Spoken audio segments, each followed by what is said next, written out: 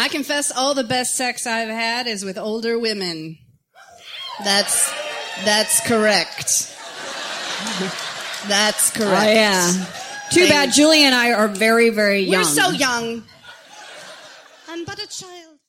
This podcast is intended for those 18 and over. If that's not you, please come back when you are of age.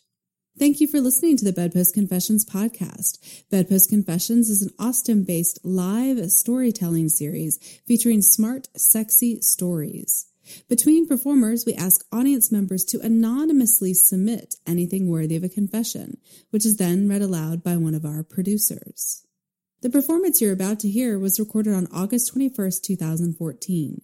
Mike McCowan will share a personal story of sexual discovery and growth, from hookups to heartfelt connections, titled Bar Wars. Here is Mike. Earlier that evening, on our first date, while drinking and flirting, I'd casually let it drop that my work office was just a couple blocks away. So when she asked if she could see the view from my office, I knew things were about to get interesting. I stood behind her in my office, the only illumination coming from the city lights displayed through the windows in front of us. I nibbled on her neck and I reached around to brush the side of her breast, just barely teasing at the nipple.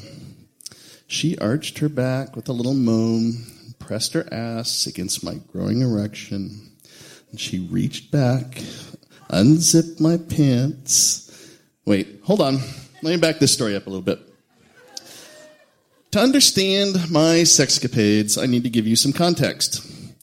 I was an introverted nerdling as a kid.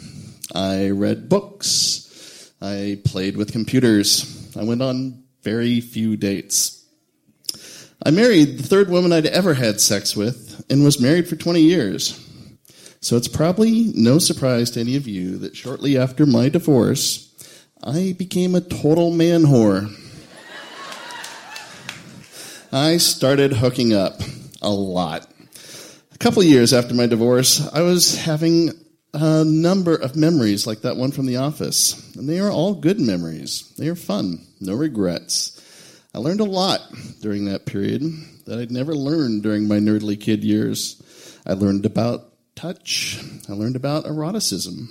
I learned about variety, how every woman is different in build, different in sensation, different in what they love and what they hate, what they secretly want and often have been shamed into never asking for.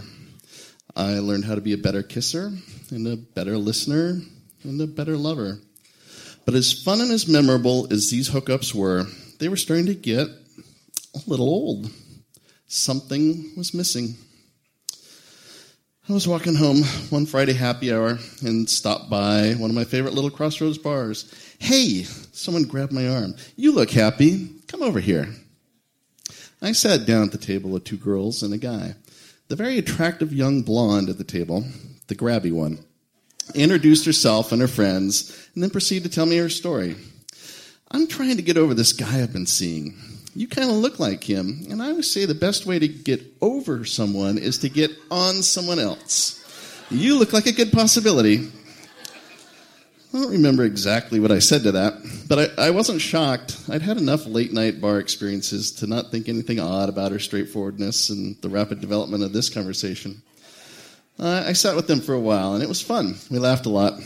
But I was pretty tired, really not in the mood for the game that night. I was already kind of drunk, probably had whiskey dick anyway, so what was the point in pursuing this possible hookup?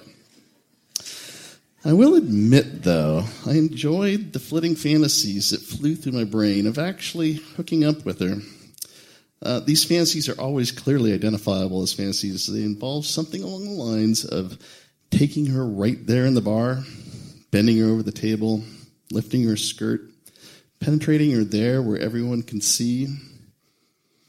Yeah. I can tell this is only going on in my head, because if that were actually happening, there'd be people shrieking, cops would have me in a headlock, some poor dude in the corner would be sick, muttering, the horror, the horror. While I completely appreciated her sexiness at a fantasy level, I wasn't feeling it down there. where the butterflies flit around and make you feel all funny. So I grabbed my laptop bag and said, well, I'm drunk and I have to work tomorrow, so it was good meeting all of you. Have a great night. And I walked out the bar. I gave her my number before I left, of course. Got to leave open the possibilities, right? I managed to make it home, throw myself on the couch with some water, and was chuckling about the night. And then my phone rang. It was her. I'm at your front door. Buzz me in. Okay. I mean, to do otherwise would just be rude, right? So she walked into my apartment door, and without saying a word, she immediately threw off her top and her skirt. She was butt naked, and she looked amazing. And the very next thing I knew, she had my belt open, my pants down, and was going down on me. And she was good. No, she was really, really good.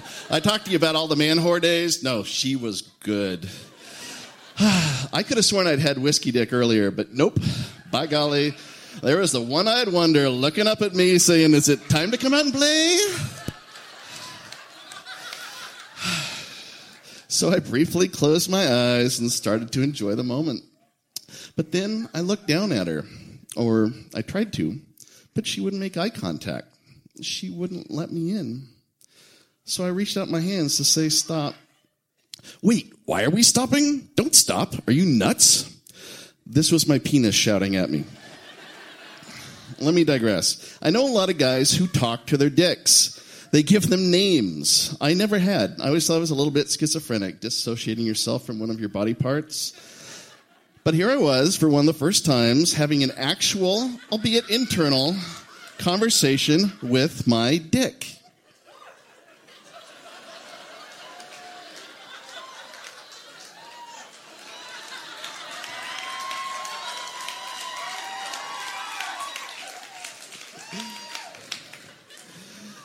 No, I am not nuts. I just don't feel like I want to have sex with this woman. Why not? Said Dickie. I know, it's a terrible name. I'd never had the need to name it before, and I wasn't prepared with anything grand like Vlad the Impaler. Or maybe my nerdly Coctor Who. Or the ever hopeful Old Faithful. But I digress again. Why didn't I want to have sex with this woman? This really hot girl who was naked on her knees and giving me an amazing blowjob. Because I didn't know this person at all, really. I wasn't feeling at all connected. This felt insubstantial, like cotton candy. And I was craving a real deep dish meal, something sweet and savory with more flavor, spice, and texture. And I felt, not intellectually but emotionally, that this wasn't it. Sorry, Dickie, not tonight. Maybe I'm actually done with my man whore days. Dickie squinted up at me, said, okay, Mr. Monk, have it your way. I guess you're just so enlightened now, huh? But you know what? I may be a dick, but you're an asshole. I was offended. Why am I an asshole? Because, Dickie said, you're not the only one here.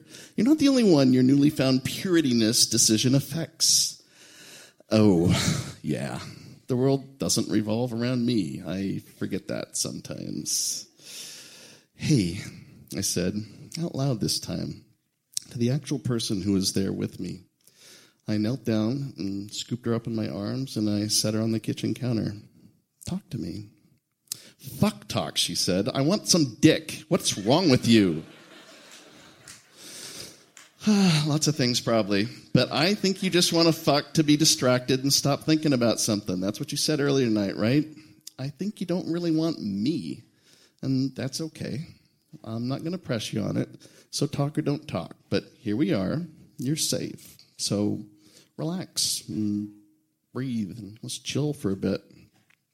She looked up at me and burst into tears. Oh, crap. Girl tears. Dickie had nothing useful to say about girl tears.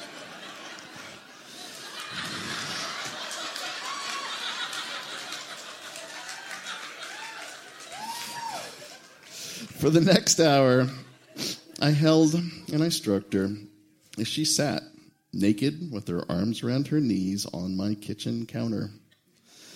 We talked about what had been going on with her and her dude, and why it hurt, and why she was afraid, and why she didn't really want to think about it, and didn't know why she was even talking about it, and why don't you want me again?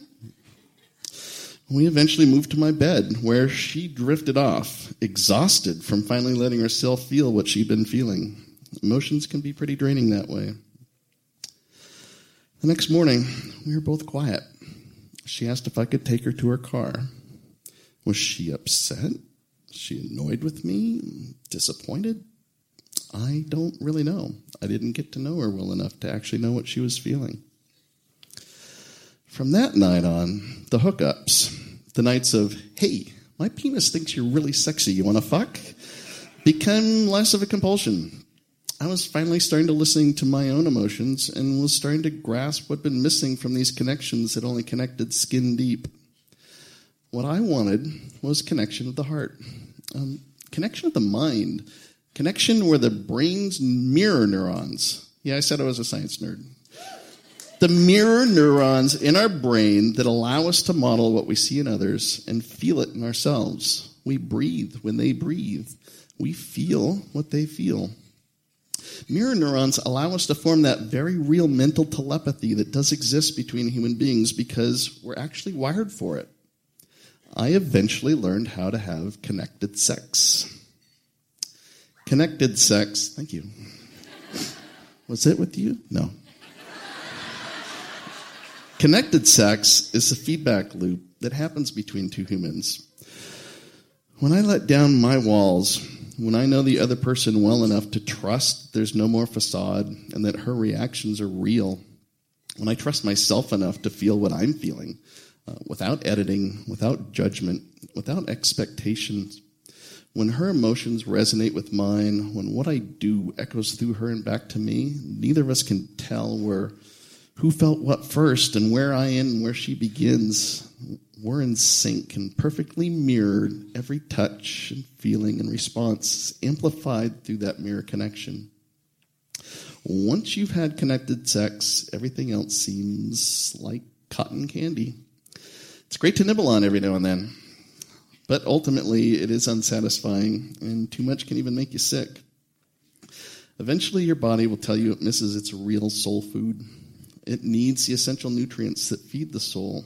It needs that open-hearted connection with another human being to feel healthy and whole. I've had, since then, a few more nights like this one, where sex was available, but I turned it down because it just didn't feel right. I feel like I'm being more true to myself about who I truly connect with in that way.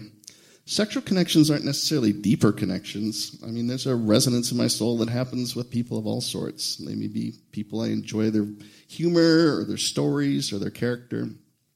But connection is necessary. Learning to connect with my full emotional self, how to actually be human, probably for the first time in my nerdly life. This feels like the start of something pretty wonderful. Thanks for listening.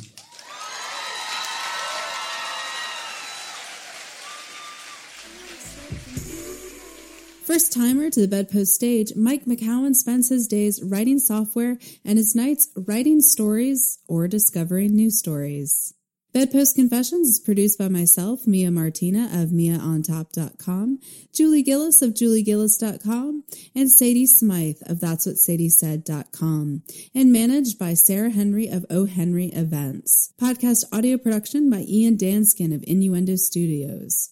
You can find links to all of our websites and more information about Bedpost Confessions at bedpostconfessions.com. You can also confess with us at Bedpost Confessions on Facebook and Bedpost Confess on Twitter, where we tweet audience confessions. Chime in and add yours. Until next time, we'll leave you with a few other confessions from the audience.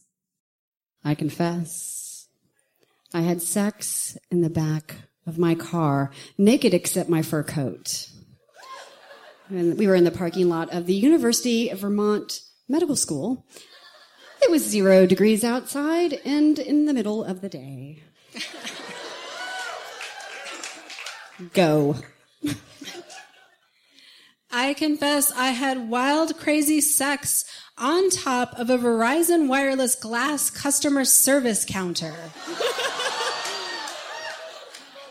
Can you hear me now? What about now? I had to do it, right? I confess, I have begun to have sex with a man who has introduced me to both open relationships and the Hitachi magic wand. And as of this moment, at age 41, I am having the most fun and the craziest screaming orgasms I have ever had in my life. I have not felt this alive in a long, long time. Fuck yeah. The Hitachi magic wand and open relationships will, kind of make it happen for you. Get it. Fantastic.